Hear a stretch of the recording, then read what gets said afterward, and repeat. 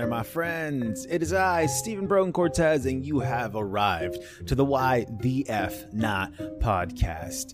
Today, this is episode 48. My guest today is Zach Elefante. Zach is a friend from work, from Disneyland. He is an engineer, a Tony Stark, if you will, Peter Parker, if you will. He doesn't have the funds of Tony Stark, so let's go with Peter Parker. He uses what he can. This was a really fun talk. We went from talking about his gadgetry to just diving into Star Wars and finding the complexity of humanity within those scenes.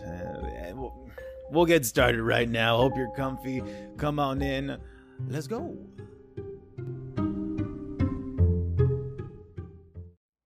Start recording now. We're talking about this. Why not? I mean, when it comes to topics of this show, it's whatever we want to talk about. I'll definitely be asking you, like, hey, like, what are you geeking out about and whatnot, right? Like, tell me what you got going, because I have questions already about you, Mr. Zach. For those listening, because we've been officially recording now. This is my good friend Zach. Your last name Elefante? Am I pronouncing that correct? Zach, yes. Elefante, a friend of mine. We worked together at a magical little place called Disneyland. That's and right. So why did I ask you to come on? Because I reached out to you, obviously, and I asked you why. I asked you because the show's called Why the F Not, right? And right.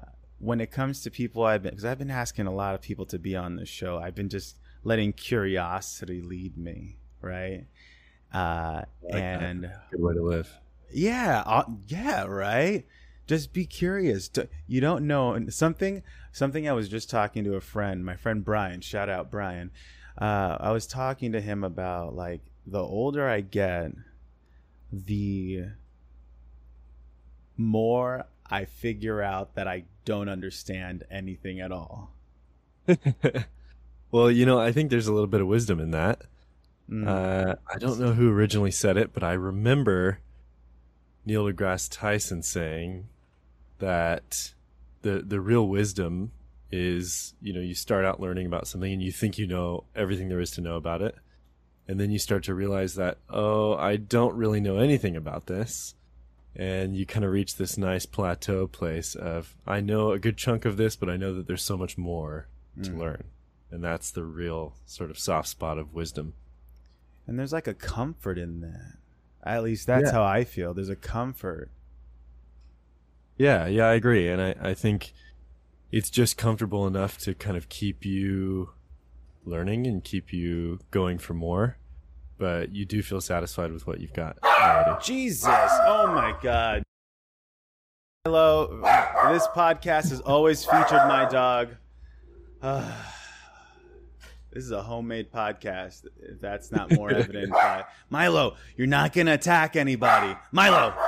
You know what? I feel okay about this, and I don't even want to edit this out, because do you know who Kevin Smith is, Zach? Yes, I do. So Kevin Smith is honestly one of my biggest inspirations, even the inspiration to me making a podcast and even the title of the podcast.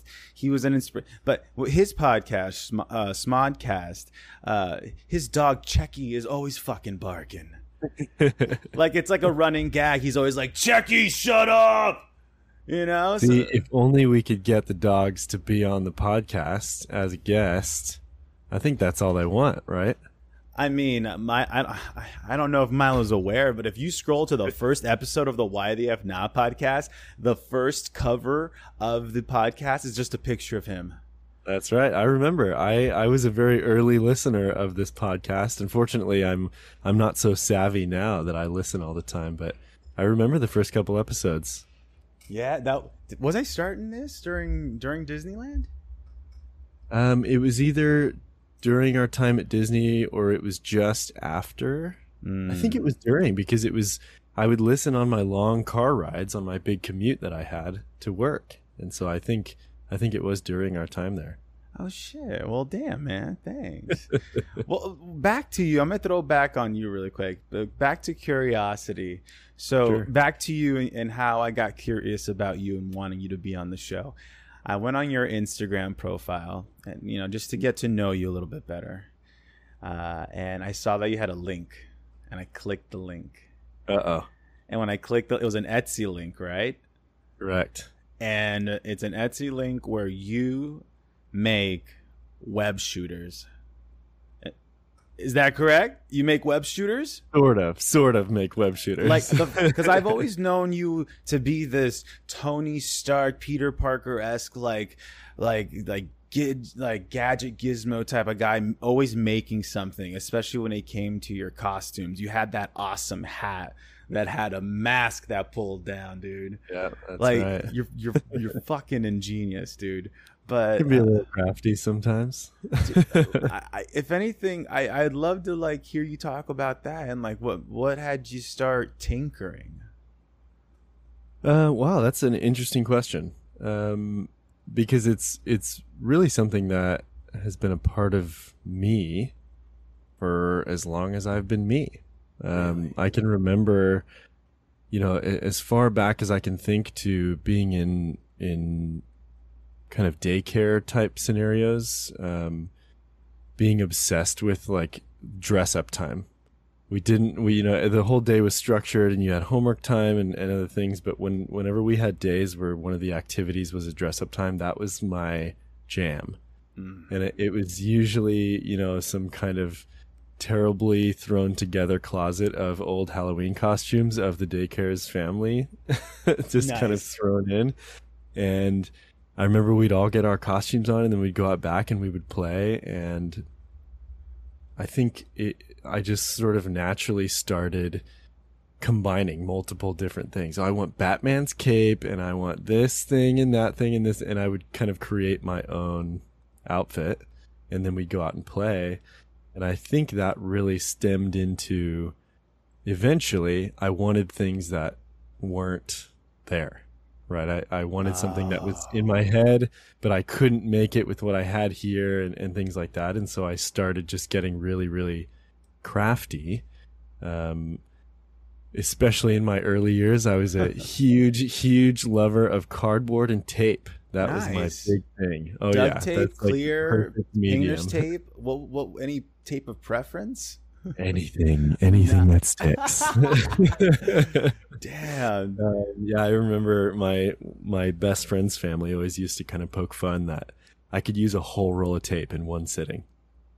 It was just... And you it just was let your magical. imagination go wild with that roll of tape. Yeah, anything I could come up with.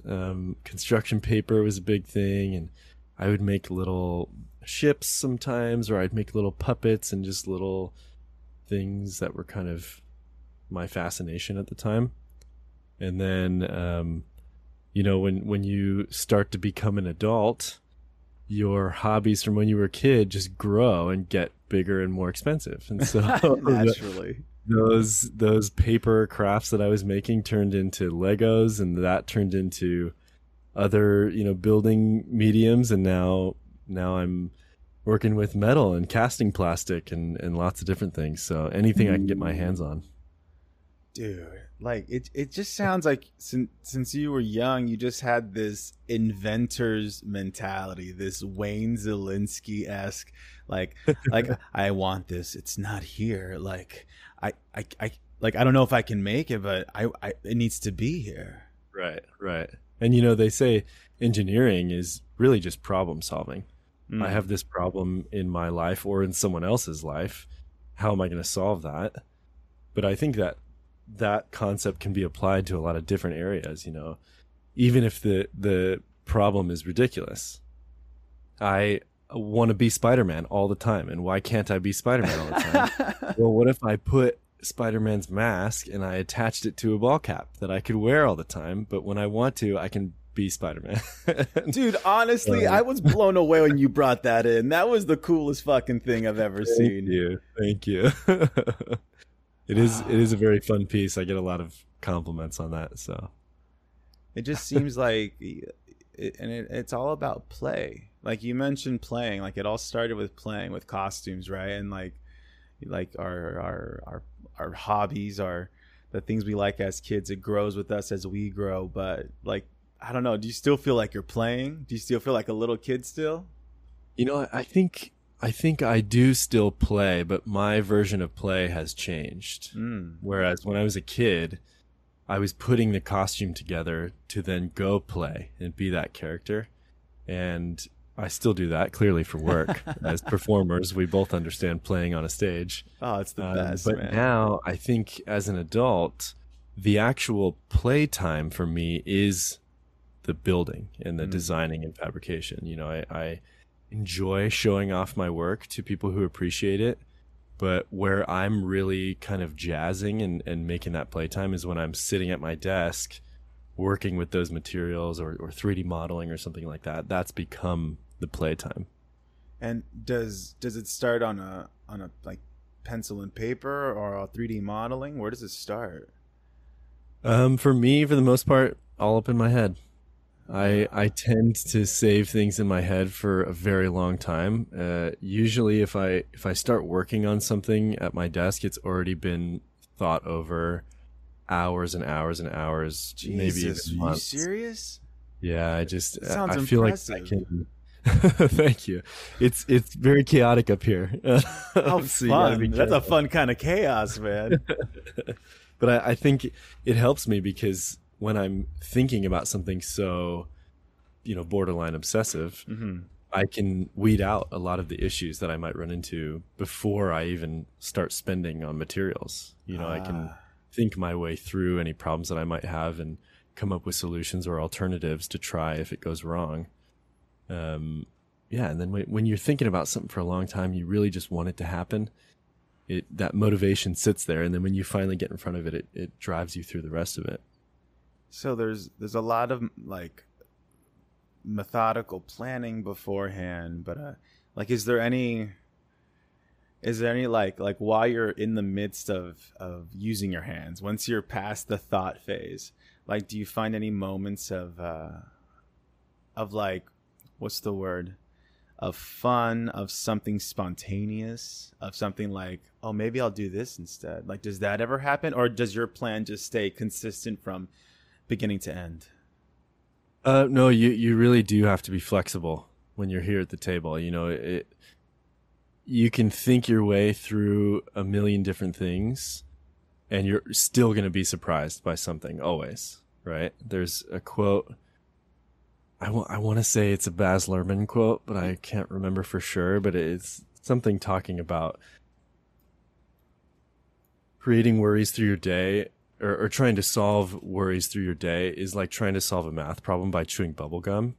The things that are really going to stump you or throw you a curveball are the things that you never worried about, right? So I can sit all day in my head and think about how I'm going to sew this or how I'm going to 3D print that, but when I actually sit down and get to it, it's going to be a little bit different. So you do have to be flexible, and sometimes that spontaneity in the moment can get you something that's really good and better than what you thought, time before. You make me think of when I was in high school, my senior year, kind of the first time I really did a big Halloween costume. I was making an Iron Man suit, and I thought probably for weeks about how the heck I was going to add these kind of golden pivots in the shoulder pieces. And I'm sitting at my desk and really racking my brain. I have no clue what I'm going to do. I grab my water bottle, I take a swig, and I realize, oh my gosh, the water bottle cap is the perfect size. It couldn't have been more perfect. And it was sitting right there on my desk the whole time. So I got some water bottles, I got hydrated, and I took the caps and painted them gold, and the rest is history. Dude, that's so rad. Like, what you're searching for is searching for you. You got to just be aware. You got to be in the moment. Right. Yeah, God. Exactly. And you got to really know what's around you and how it can be used, whether it is correct or incorrect. You got to think outside the box. Right, exactly. That cap wasn't meant to be yellow inserts for an Iron Man suit, but you're like, you know what? Repurposed. That's right, Maybe that's what they wanted. Don't be talking about giving inanimate objects like sentient thought. That's a whole other rabbit hole, man. So are you working on anything currently? I am, yeah. I usually have a couple different things running at the same time. One, because of the chaos in my head, and two, because sometimes these things need maybe it is more mental time to think about the next steps, or I need materials or things like that. So I usually have about 4 to 5 going at one time. Wow. But right now I'm still working on those ball caps, trying to refine them a little bit, in talks with somebody maybe about looking for a manufacturer and seeing some kind of patent options and things. So that's very exciting. Dude, I would happily plug your yachts anytime. If once those start popping out and you're like, you just need this is not a big platform here at the YF Now podcast, but you know what? It's a platform, and I will give your caps that platform. Well, thank you. I appreciate that. It'll certainly come to you once they get mass production. Like, people listening, like, you don't understand how cool these caps are. You're wearing a backwards cap, and then there's a portion of the cap that slides down in front of your face, eye level. Like, does it go like nose, Zach? That's some of the stuff I'm working on. It's still very early stages right now. I've really got the one kind of working prototype, and I'm trying to adjust it so it's a little more of a wider net. You know, you can capture more than just the one version. So got a couple different versions bouncing around, but we'll see what happens. I can't say much because, like I said, it's still very early stages. But of course, we don't want to give it away. So are you self-taught, like all these different skills to just talking about metal work and plaster work, sewing, and not just designing, you know, but is this all self-taught? For the most part, yes. I find that I'm very motivated to learn new things, especially when it comes to fabrication techniques or kind of whatever my next interest in. You really have to have that kind of deep motivation to want to learn something and make it stick. Because, you know, we've all grown up in school, and sure, I'm going to learn math because they told me I need to learn math. And that, I think, often will be the reason why people don't want to learn it. But when you yourself want to go seek something out and learn, you find a lot more motivation that way. And so a lot of what I do, sewing and casting and 3D modeling and 3D printing and things, is just because I had that deep urge to want to do it and want to use that as a tool for whatever I wanted to make. So yeah, a lot of this I'm self-taught. Took some big steps, especially through the end of high school and college years, because I wanted to learn bigger things. Like I said, our hobbies get more expensive. So when I wanted to learn how to sew, it was just, well, I need a sewing machine. So I bought one, and months later I had my first Captain America suit, which is how I kind of taught myself to sew. Your first sewing project was a Captain America suit? That's right, yeah. What was it? What was it comprised of? I used a waxed canvas, just kind of like a JanSport backpack, but a little more shiny and slick. And I made Captain America's stealth suit from the Winter Soldier film. Oh, nice. Yeah, and that was my first big sewing project. I certainly don't recommend this to anybody, but I find a lot of productivity in biting off more than I can chew and just making it work. Because I feel like if I tell a lot of people this is what I'm going to make, well, now I've got to do it. There's accountability there. Exactly. Right. Exactly. So it can be very motivating when people are asking you about, hey, did you ever finish that thing? Like once it becomes more than just a mere thought and you utter the words to people and they're heard, you're like, fuck, it's real now. It's right. More real than... That might be why things stay in my head for so long. If I don't tell anyone about it, then I don't have to start working on it yet. It gives me the extra time to think about it. Yeah. You gotta keep it in before it's ready. Yeah. Okay. Something else I was curious about, and also Stephanie was also curious about this one.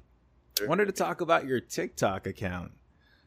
Interesting. Your Okay. your weekly recaps. I've been finding them so fascinating. First off, Thank you. just the way they're shot. You just got a very good eye. You have a very good eye. You have a sense of timing. Like they just flow Thanks. really well. But I guess I wanted to start with what sparked the first weekly recap. Well, I've always loved films, and I studied film in college, amongst the other handful of things I decided to take classes in.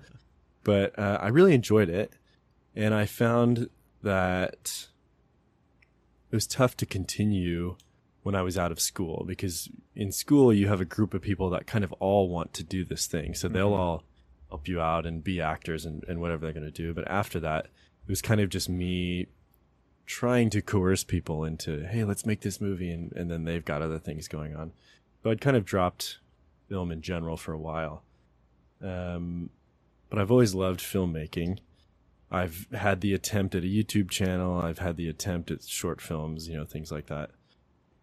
But especially through the pandemic, a lot of people started streaming. A lot of people started being creative at home because that's what we were forced to do. Right. You're stuck with yourself. Right, exactly.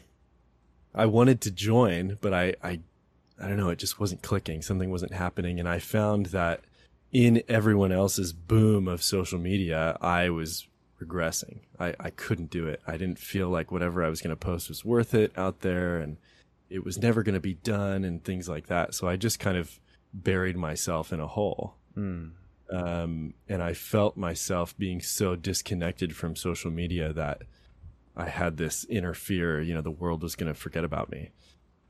Through the pandemic, I worked a very secret type job, so I couldn't really film and do much. But when that job was coming to an end, I decided, just as I mentioned a minute ago, what if I told people I was going to post at this time every single whatever frequency it was going to be? Then there's that accountability, right? People are expecting it. Right. And I have something to motivate me to do it, whether I'm happy about it or not. I've got to put it out. So I made a big announcement that I, kind of expressing these feelings of being forgotten online, and I want to participate. And so this is my way to motivate myself to participate. And we are 42 weeks in now to the weekly check-in. Congratulations. Thank you. Happy 42, the meaning of life. That's right. Yeah, so I've been keeping at it, and we're nearing a year on them, and I may change it up a little bit at a year, but for the most part, I feel pretty happy with them, being able to work those creative juices in the filmmaking ways and be able to engage with people online and let people know what I'm up to. Yeah, it's been nice. Is this getting your filmmaking itch or the bug a little stronger? Are you motivated to make to write or to expand your filming? I'm certainly inspired. Okay, thoughts are building. A lot of the shots that I put into these check-ins are because I'm somewhere and I have an idea of, it would be really cool to shoot this way. Sort of the more technical side of filmmaking. If you're asking me if it's inspiring me to work on a bigger film type project, it kind of is. I have some ideas rolling around, some things that I'd like to say to the world. And might be using filmmaking as a medium, but just like my other projects, these things are still bouncing around in the mental drawing board for a little while, and then we'll see what happens. Just say it out loud right now. Say it out loud, and then you'll have some serious accountability. That's right. You know what? Okay, I'll give you a little taste. Yes. Okay, a little taste. Thinking about a little teeny tiny short film, probably in the 5-minute range, just talking about anxiety. And I know everyone and their mother is talking about anxiety, but I have a feeling that I can have a little bit of unique say on how it hits me and maybe hits other people, and how all that connects to social media. You know what the song says? Let it come from you, then it'll be new, and it'll be That's true. right. So whatever your vision is for like anxiety and what it is. I mean, COVID, again, the quarantine forced us to like look at ourselves, and anxiety was there. And if not, it wasn't there. It got there and it grew. Right. Yeah, exactly. And there was like this like grand social anxiety that we were all collectively feeling, while at the same time just having our own day-to-day household anxiety. Right. Well, Yeah, dude, and we live in okay. such a strange time now that everyone has these kind of big collective experience, staying at home or finding new jobs, things like that, all at once. But then at the same time, all of those experiences are so vastly different. And so it can be a little hard to connect, I think, over things that have happened, because on the surface, they all sound the same, yet they're so different. They're so personal to everybody. It's perspective. Yeah. Perspective. God. So I'm going to let that one sit a little bit. That was a good one. But it sizzle, right? And I want to take us somewhere a little bit more fun. Have you been geeking out about anything? You watching any of those Disney Plus Marvel shows? Fortunately not. I'm a little behind. Oh, what's the most recent thing you've seen? The most recent from the Marvel machine is, certainly seen the feature films. Multiverse of Madness was really good. And I think I'm caught up as much as Moon Knight when it comes to the series. Oh, nice. Okay. Yeah. I haven't seen Miss Marvel yet. I'm hearing kind of a mixed bag, but that only kind of makes me more excited to go and watch, Please go watch. Yeah. Right on. I don't. I was talking about this with Gabriella on a previous episode about how fandoms are ruining the experience of the content we have, and in many facets. Whether it's the toxic, when someone. When they like protect what is that term? Gatekeeping. Right. It started with gatekeeping, like you haven't been reading comic books, you can't be into this, and then like it expanded to just we know more than you, or like we know what's better, like what's Kevin Feige thinking, what is Marvel doing, like it's getting so like, and then also there's the other side of the fandom where the speculation, like. For Multiverse of Madness, there's so much speculation and theorizing about who was going to be in it, what was going to be happening, that low-key, it built the movie in my mind so grand that once I saw it, I was a little bummed it wasn't what I built in my mind. And I don't know if that's just what's happening with people right now, especially with just Marvel's cinematic universe or just the universe in a whole. I lost that train of thought, dude. That derailed so quick. No, that's all right. I understand what you're saying, and I've thought about this a lot because I did this at a very young age. You watch things that you love so much, and it's another year for the next movie to come out. Well, you're thinking about this movie for a year now, and what you want to happen, and all these things, and you do kind of get bummed because I think as an audience, you kind of do take a little bit of ownership of making something what it is, right? Especially something that runs as long and as vast as the Marvel universe or Star Wars and things like that. Those things grow because of the audience that it has. If way back in the day, if A New Hope flopped, guess what? We wouldn't have any of those other movies. So it really is the audience as a whole that builds it. And now, after all this time and after everything we personally have invested, if it goes south or it goes in a direction you weren't thinking of, you kind of feel bad. And honestly, I do think this is a little bit of Star Wars to blame. Because Star Wars. And that's heavy words for me because I'm a big Star Wars fan. Oh, we can get into that. Please continue. No, keep continuing because I love. Yes, go. I think back in the day, George made a really, really great trilogy, and people really loved it, and they just wanted more and more. And so we got the books. People started writing books.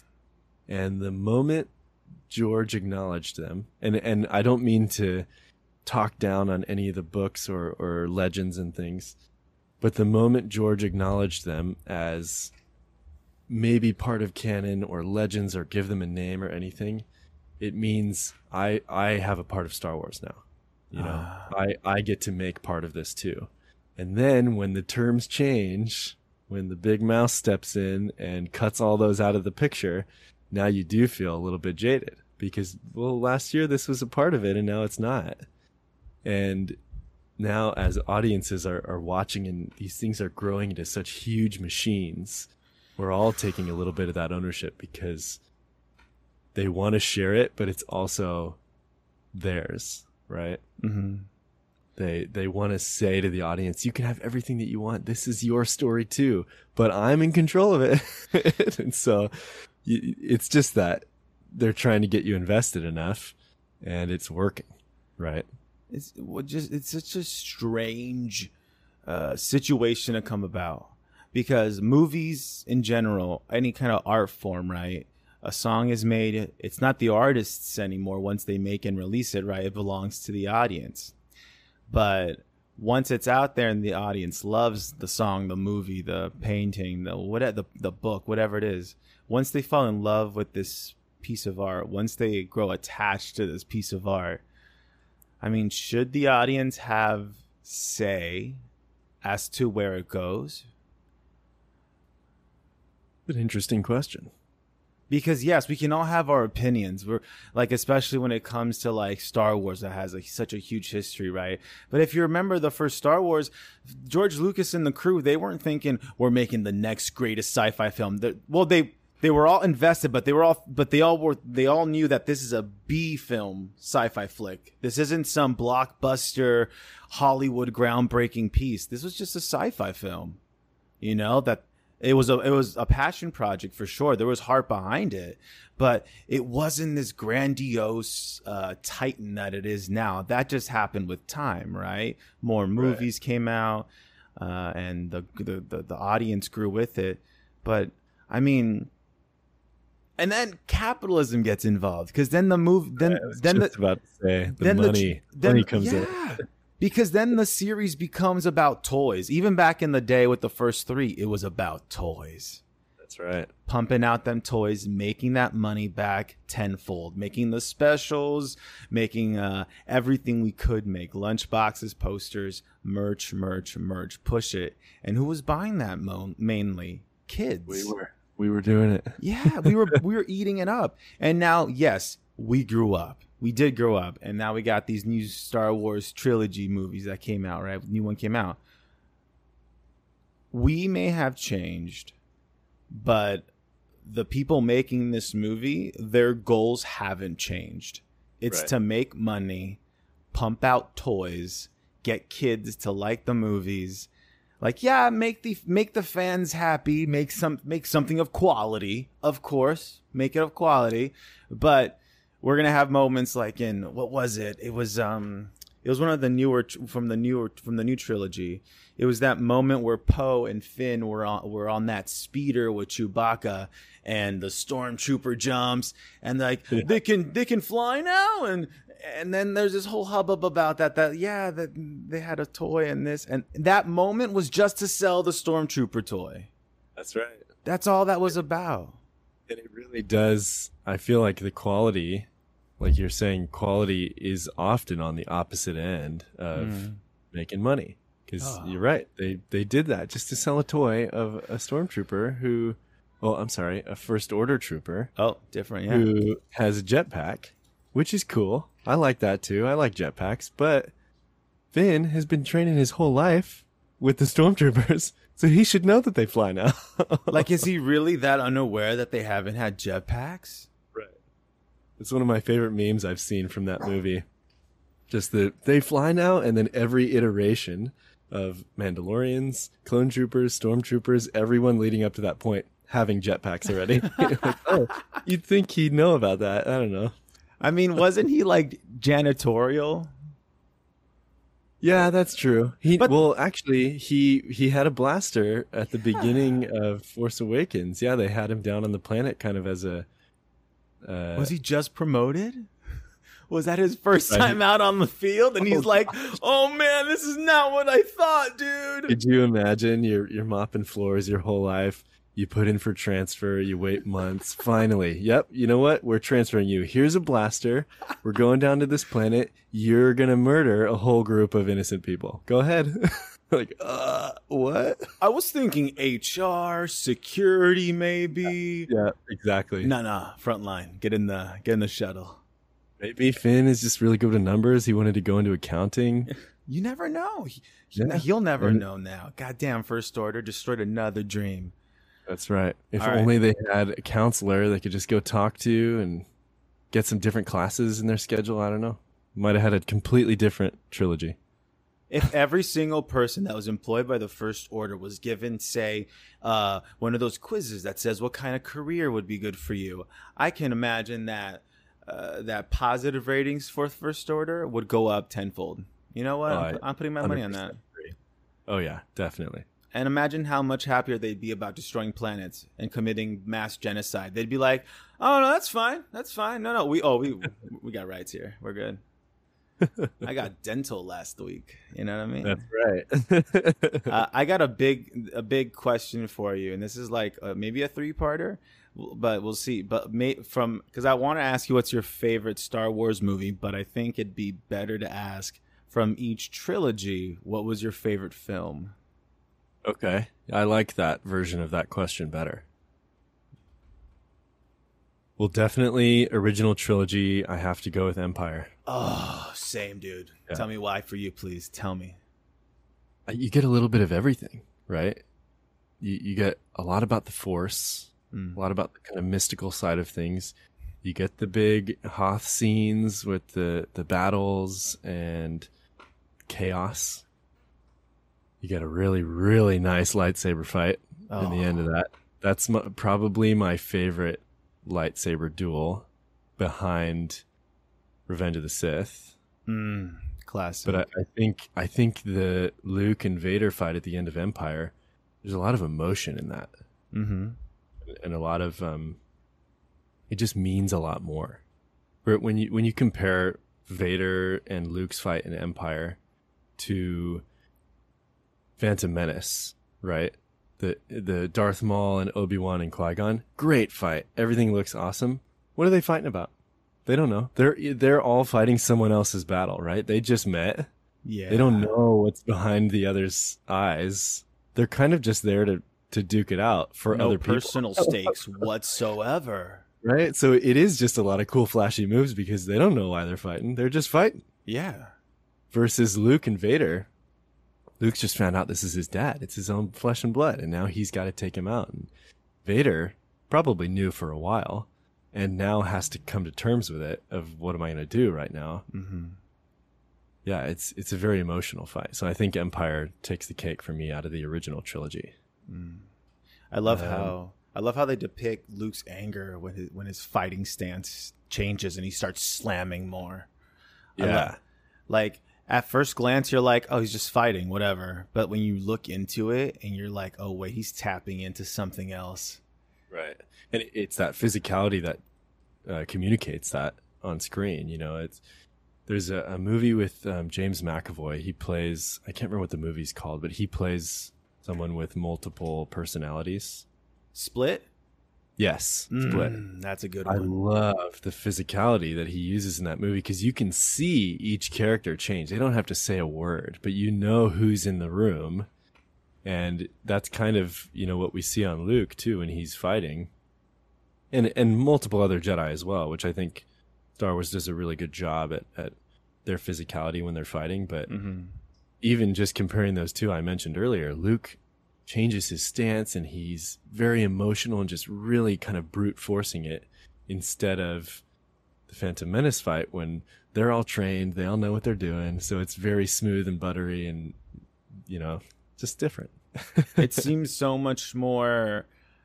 It seems back in Phantom Menace, it just seems so much more elegant, right? Almost like like if I don't know, we were just noble knights, right? Knights of the Round Table.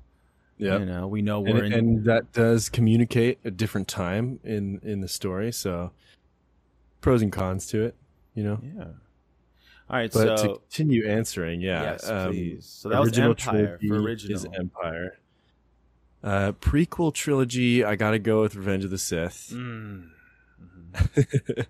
Like butter. That's a smooth movie. Oh yeah, That opening. I'm really sorry, so but much. just the opening of that movie.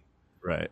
Continue. Sorry. Oh gosh, so No, good. there's just so much to say about that movie, and I know it got a bad rap for a long time, and we could talk for hours about why it did and why it didn't, but it just really has so much. And I go back and I watch them often, Yeah. and there are still things that I usually when I'm watching Star Wars, it's up on the screen and I'm working at my desk. There are still things to this day where I put down what I'm working on and I watch that little section because it's just like a really good lighting trick or a really good scene emotionally, or it just has so much in that movie. That fight with Obi-Wan and Anakin. Yeah, another emotional fight. Another one. Jeez. Yeah. And like it's you know, and it's what's the word? Not cheesy, campy, or dramatic. It's drama. It is drama.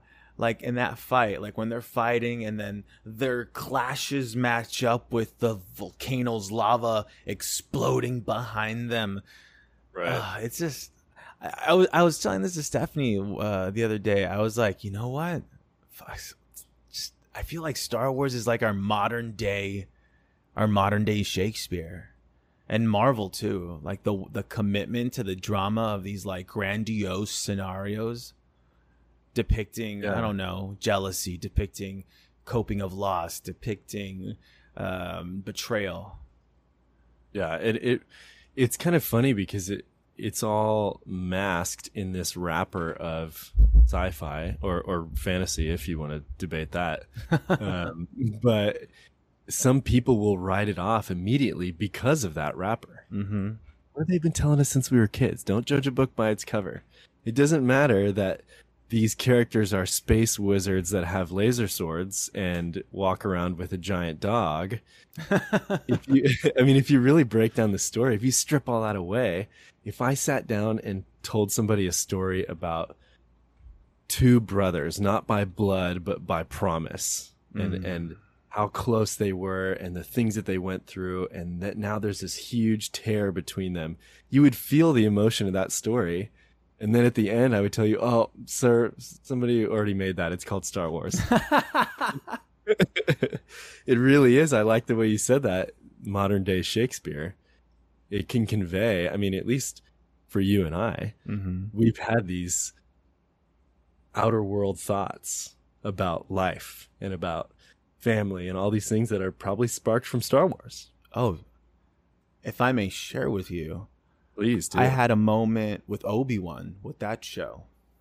The season. Have you watched Obi-Wan fully? I have. Good. The last. I may have seen it. You may have seen it, right? Up close and personal. The last episode had me bawling my eyes out. So, Darth Vader, like Anakin Skywalker.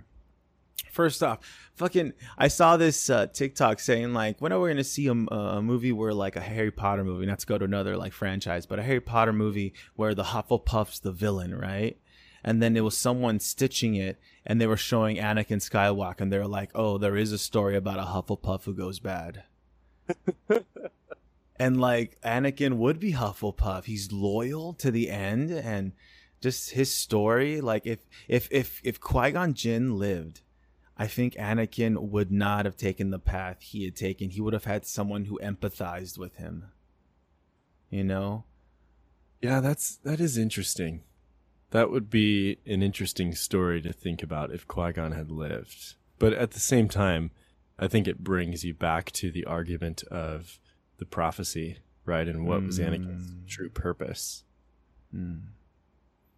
But yeah, that is interesting. Prophecy's beautiful, but the Jedi screwed Anakin over. They forced him into a cage that made him into this like rabid animal with like no emotion, and he wasn't built that way. But all that that's I just whatchamacallit, all that to say that I just love Anakin's story to Darth Vader. I love that whole arc, and then to see in Obi-Wan when he's fighting him and he slashes his mask, and you see a part of Anakin's face and it turns a little blue, not even red, and you can see the color playing with him transitioning between Anakin and Darth Vader. That was beautiful. But when he let him go, when Anakin let Obi-Wan go, and I mean he let him go of his guilt when he was like, "You didn't kill Anakin Skywalker, I did." Beautiful line. It's so beautiful. And the tear running down his face, the transition into red to see that the anger is coming back over him. It broke my heart to see Obi-Wan leave him. It broke my heart. I didn't like that because in Clone Wars, or what is it Rebels or Clone Wars, where Ahsoka fights Vader? I don't know. I think that's in Rebels. Rebels, okay. Yeah. I just know of the scene. I haven't seen all of Rebels, but I know the scene where they fight and Ahsoka, same thing, slashes his face, defeats him more or less, but leaves him. Mm-hmm. Accepts that Anakin he's now Darth Vader, and that Anakin is gone, right? Right. But it broke my heart to see Obi-Wan walk away from him and maybe just it's the prophecy, maybe it's just poetic writing, but we see later on in the future in the original trilogy, Luke doesn't give up. He doesn't leave. He never even met him when he was Anakin. He didn't even know who he was before the dark side found him, and yet he still said, "No, man, my dad's still there." Mm-hmm. And the second he fights him, he doesn't leave him there and say, "You're dead, Darth Vader. Bye. Deuces, dude." No, he kneels down. Anakin asks him, "Take off my mask. I want to see you with my own eyes." And then you see he has his eyes. Like, I'm wondering, like, if Obi-Wan stayed, if he just stayed there and like, imagine Darth Vader, he's in his anger, he's rageful, right? In another universe, of course, he's on his knees raging like, "I killed Anakin, not you," and he's angry, and you see the red glowing. And if like Obi-Wan just walked up to him, got down on his knees with him, and said, "It's all right, my brother, I'm still here. I know you're in there, Anakin. You're not gone. I'll wait." Like, it personally connected with the relationship I have in my life with a friend who did me wrong. And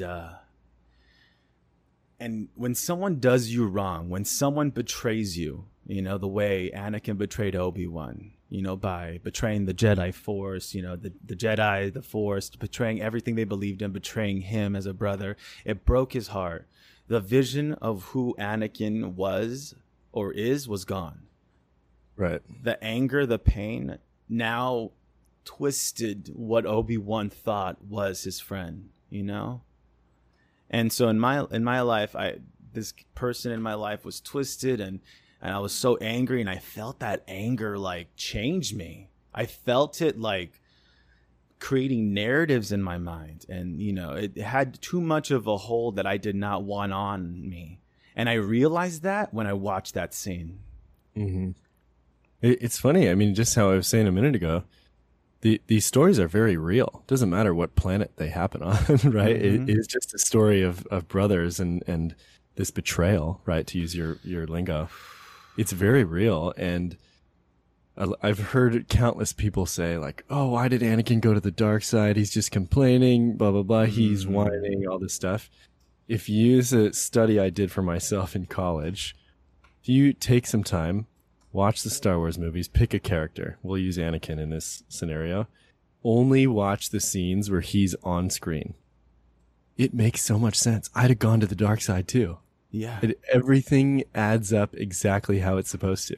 Mm-hmm. The whole, especially the third movie, he's not feeling trusted by the Jedi Order or being able to trust them. And then everywhere you turn, they're kind of wadding him, putting him in his place.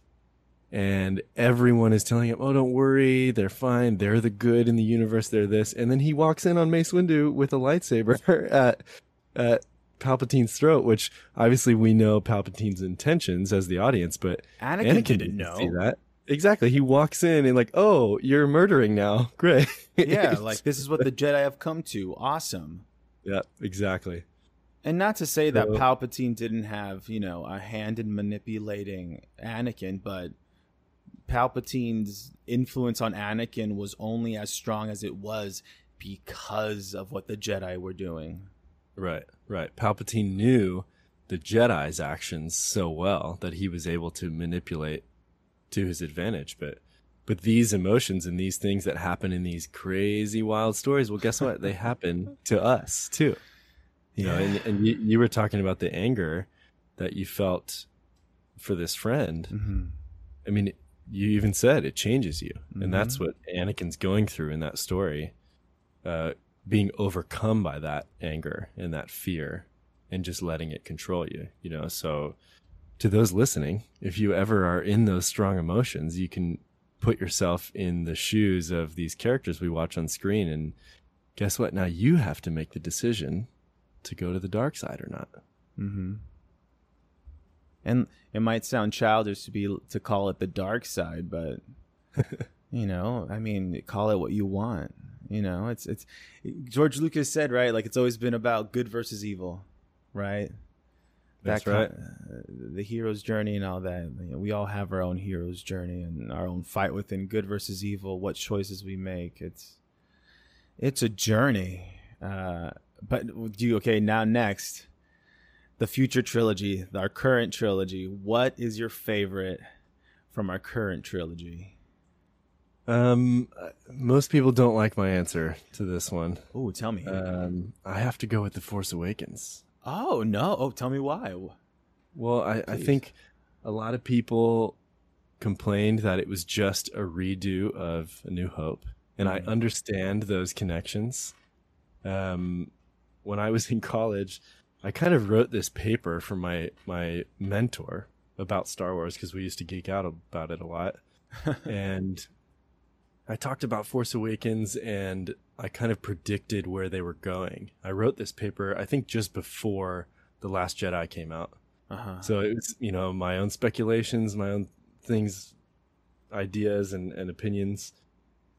It didn't happen. So yes, I was a little disappointed, but I think they set up some really good stuff and they could have had a really rich story. Not to say that they didn't, but it could have been a very different, also rich story after Force Awakens that didn't have to exactly copy the original trilogy. Mm-hmm. They could have brought it around to a different way while still keeping in touch with what we kind of identify as Star Wars. But yeah, so I think my favorite is still going to be The Force Awakens from the sequel trilogy. It had that familiar feeling and it was setting up a lot of good stuff. So yeah. All right. How about you though? I'm curious. What are your answers to this question? My answers? Okay. Yeah. For the prequel trilogy, it would have to be. It's between Attack of the Clones and Revenge of the Sith. Okay. Because I love the visuals of Revenge of the Sith. I love the beginning of the space battle we got. That was an insane space battle. The fight at the end with Obi-Wan and Anakin, it's beautiful. But I think Attack of the Clones just changed it up. I feel like that's when they were like, it was just so daring. It was just fun. That fight on Geonosis was so epic, dude. Oh yeah. And I don't know if it's because I played Star Wars Battlegrounds on the PS2 so much. Battlefront, not Battlegrounds, Battlefront. But I just loved it was just so much fun. From the original trilogy, Empire Strikes Back as well. It's just different. I love how that it ends on a not so positive note.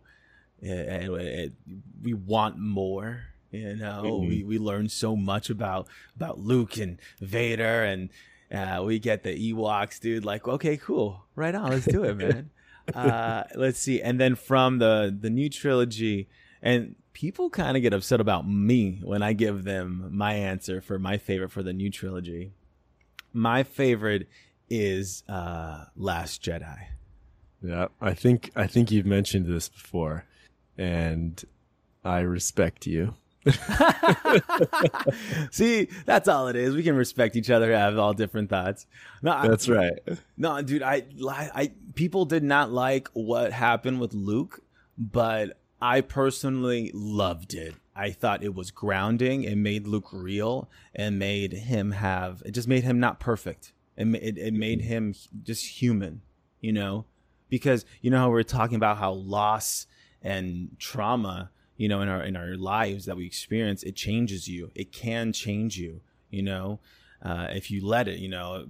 And we see it with Obi-Wan. We saw it with Obi in the show in the beginning. He was changed. He's not himself anymore, disconnected from the Force because of why? What happened to him? The fear. It overwhelmed him. It changed him. Right. The pain. Same thing with in The Last Jedi. We find Luke Skywalker. I'm glad he's not the same person. Like, how much time has passed?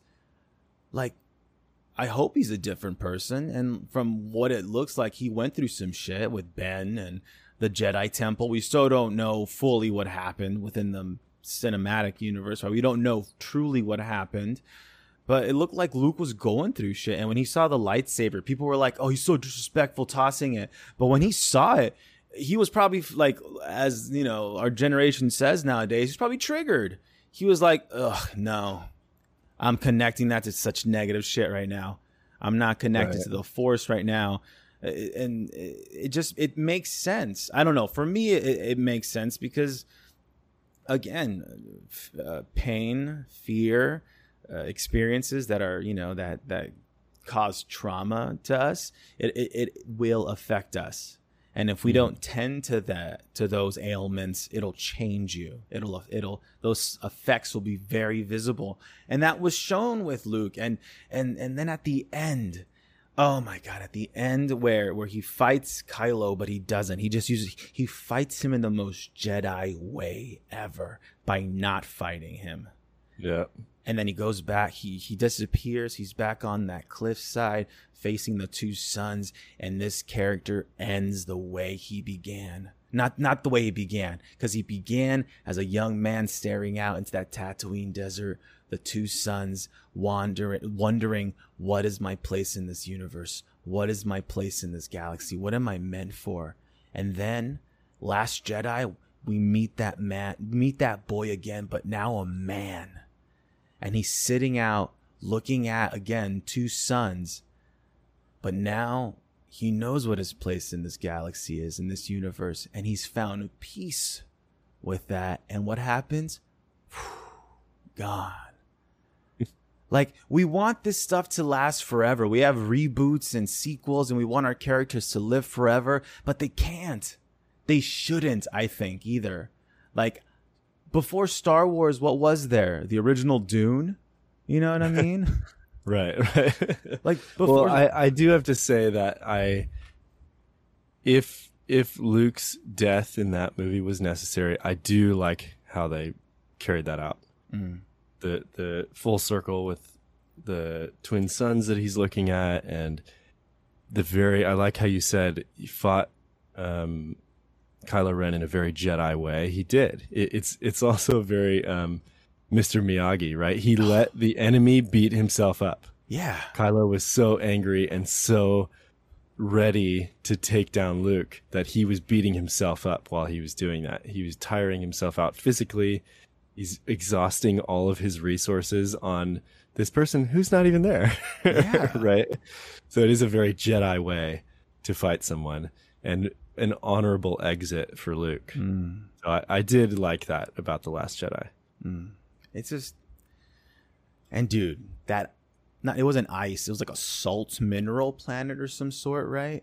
Yeah. But the visuals of just those speeders plowing through the white mineral and the red undertones coming out, like visually, right. It was also so, Like, like these movies can like satisfy us, sense with our senses in so many ways. Like the story hits our soul, our heart, but fuck the sounds, right? The music, the lasers, the Wilhelm screams or whatever you hear in the movies, or the things you just see. It's just fuck. It's cool to be a nerd.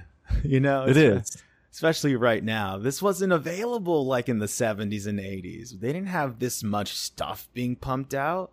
People are complaining about Disney Plus and how there's too much now and the quality's ending. But I'm like, actually, I personally, I'll tell you right now, I thought Miss Marvel was beautifully done.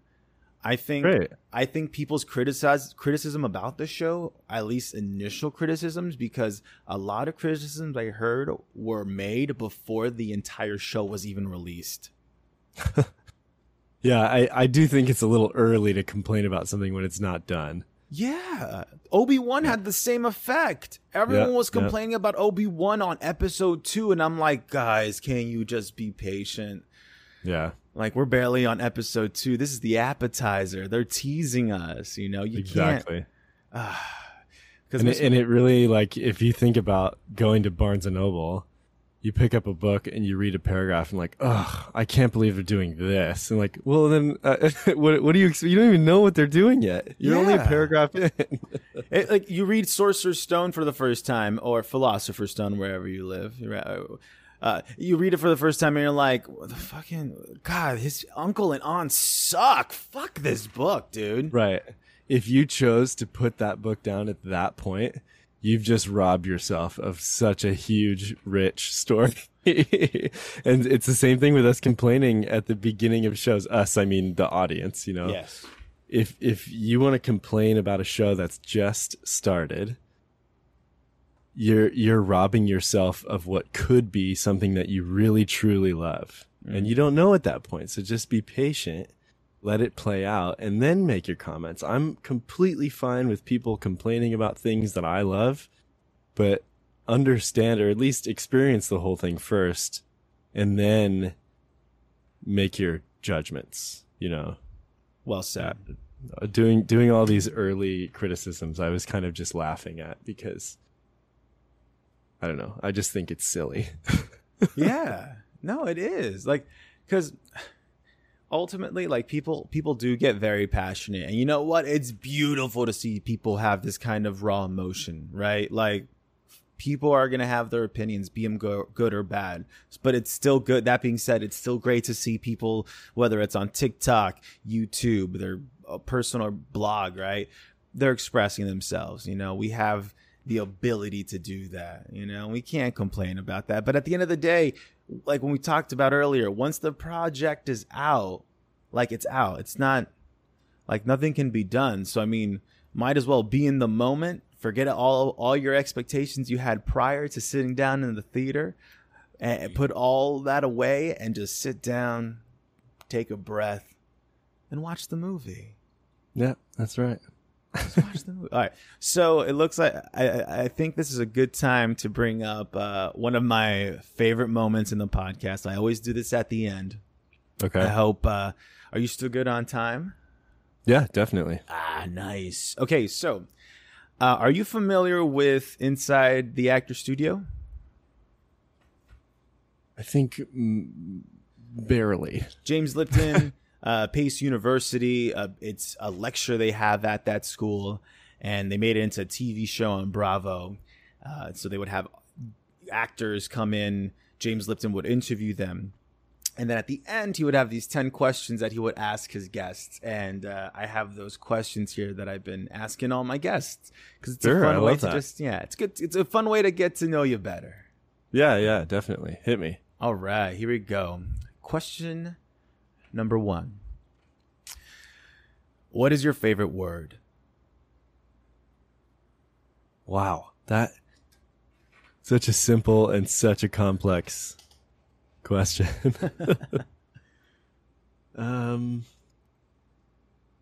Goodness. That's not it, by the way. I almost marked it down. You know, I think I'm gonna, and maybe this is just because we've been talking about Star Wars and getting to thinking about, life and things, but I think I'm gonna go with the word harmony. Mm. I think even just saying that word or hearing that word, it kind of already conveys a little bit of what it means. Yeah, I like that. What is your least favorite word? I think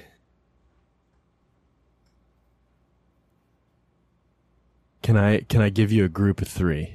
Oh yeah, of course. Is that all right? Okay. Why not? And these are my least favorite words, but I also am responsible for using them too, because sometimes it just happens. But I really don't like the should've, could've, would've group of words. Because if you think about it, they don't do anything for you now. If something happened in the past, I should have done this, I could have done that. You can learn from it and move forward. But in this moment right now, that is not an excuse for what happened, right? You can't change the past. So whenever people use those types of words to make it okay or things, that have happened, I'm not a fan of that. What turns you on? What makes you happy? Creativity. Yeah, I think that's the simple answer. People being creative, things that are creatively made or have creative functions. Yeah. What turns you off? What makes you unhappy? These are really tough questions. Take your time, no rush. If you have to sit with it for a second, please, by all means, you are not rushed. Well, I think my instinct is to say, struggle or stress and things like that, but those often breed things that can be good. So I don't want to say that. Something that turns me off.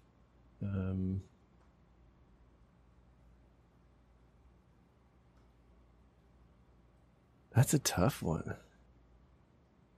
I don't know. Would you have anything to chime in with this question to maybe help me understand what my answer would be? Something that turns me off, it's honestly a pet peeve. It turns me off when people take something of mine without asking.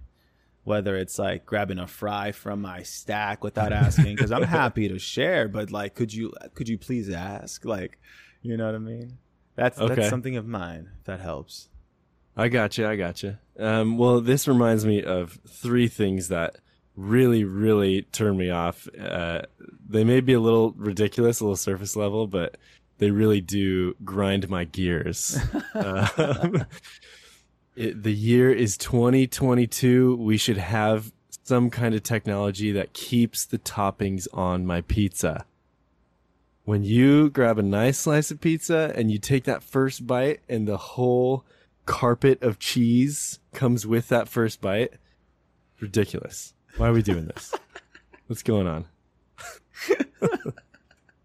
I know it's ridiculous, but it is a pet peeve. That's like the number one, I think. That's good. Yeah. What sound or noise do you love?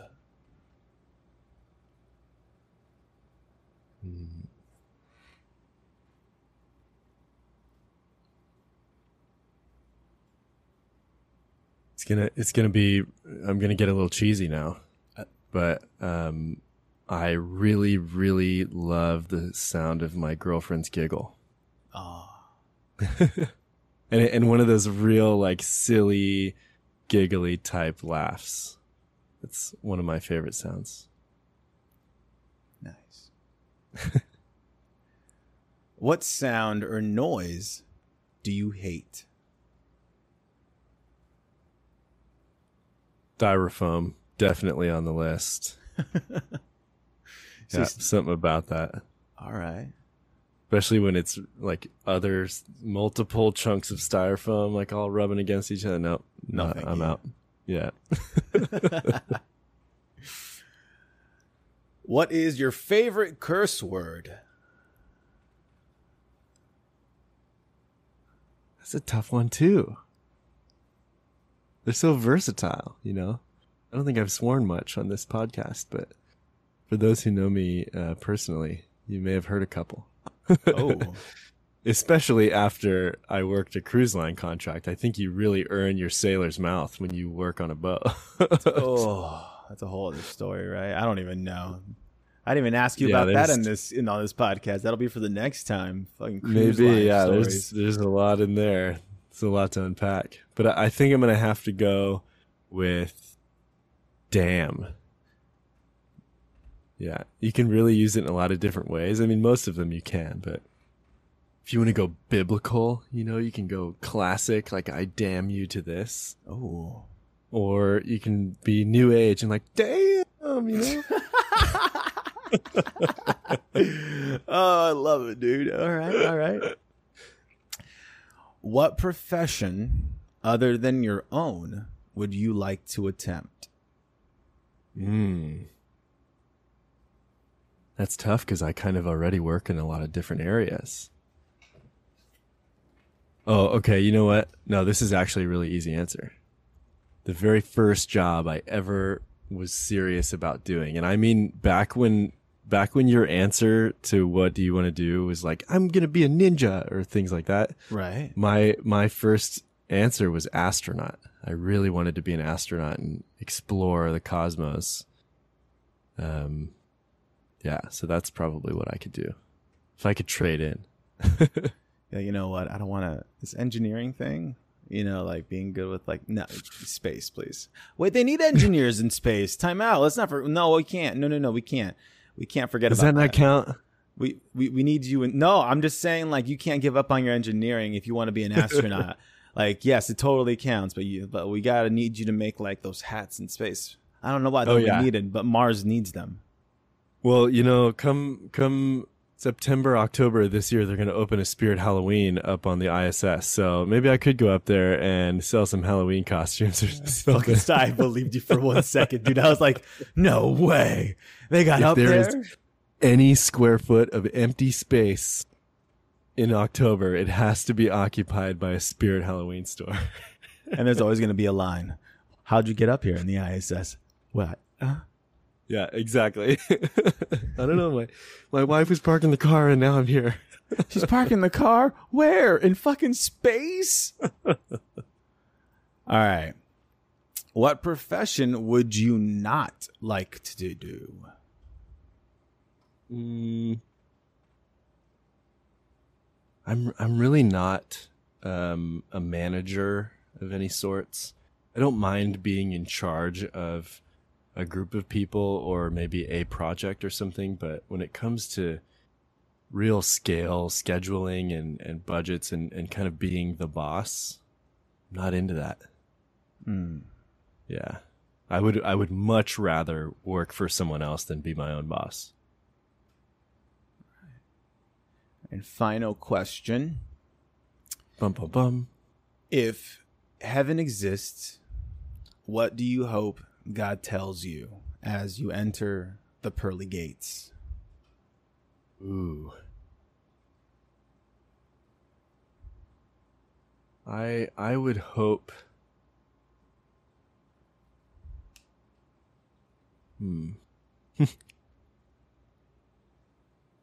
Well, first off, if I'm walking to the pearly gates and I see God, I hope he goes, "What's up?" Because I just want him to be a little more casual. I don't know. I think this question kind of taps into people's life goals. Oh.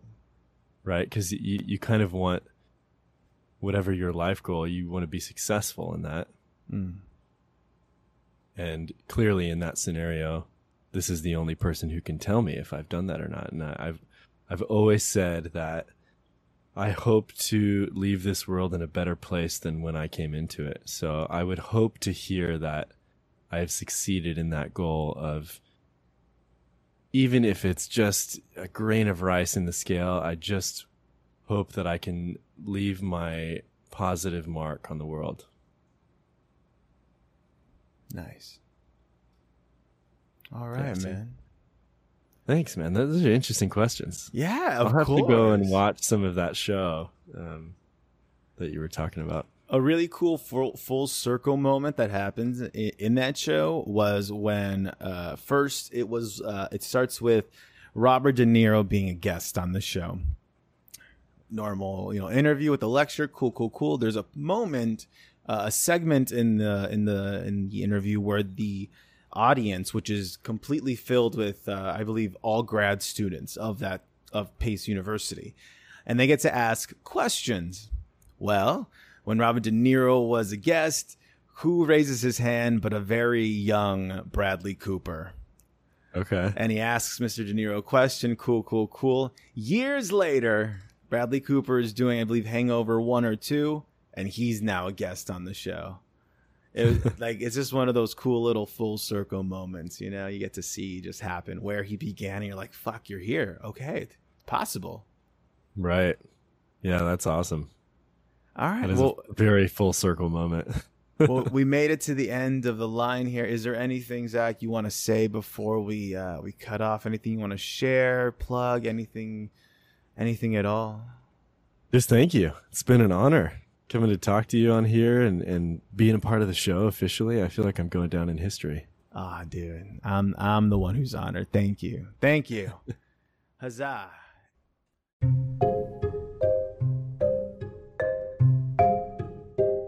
That was the end of the episode. You have now made it to the outro. Here we are. Thanks for being here. I really appreciate it. That was Zach Elefante. You can find more information about Zach and what he does at Zach, ZACH _ Elefante, ELEFANTE. Or if you want to join in on his weekly recaps, you can find him on TikTok at elefante.zach, the same spelling as before. You can also go find my socials. Go have fun. Stephen Brogan Cortez. I'm trying really hard to make that a brand. You know what I mean? Brand it up. So just search Stephen Brogan Cortez wherever you want on social media and see what happens. I don't know. Could be fun. Don't forget, you are enough. You are more than enough. It is crazy how enough you are. Okay, bye.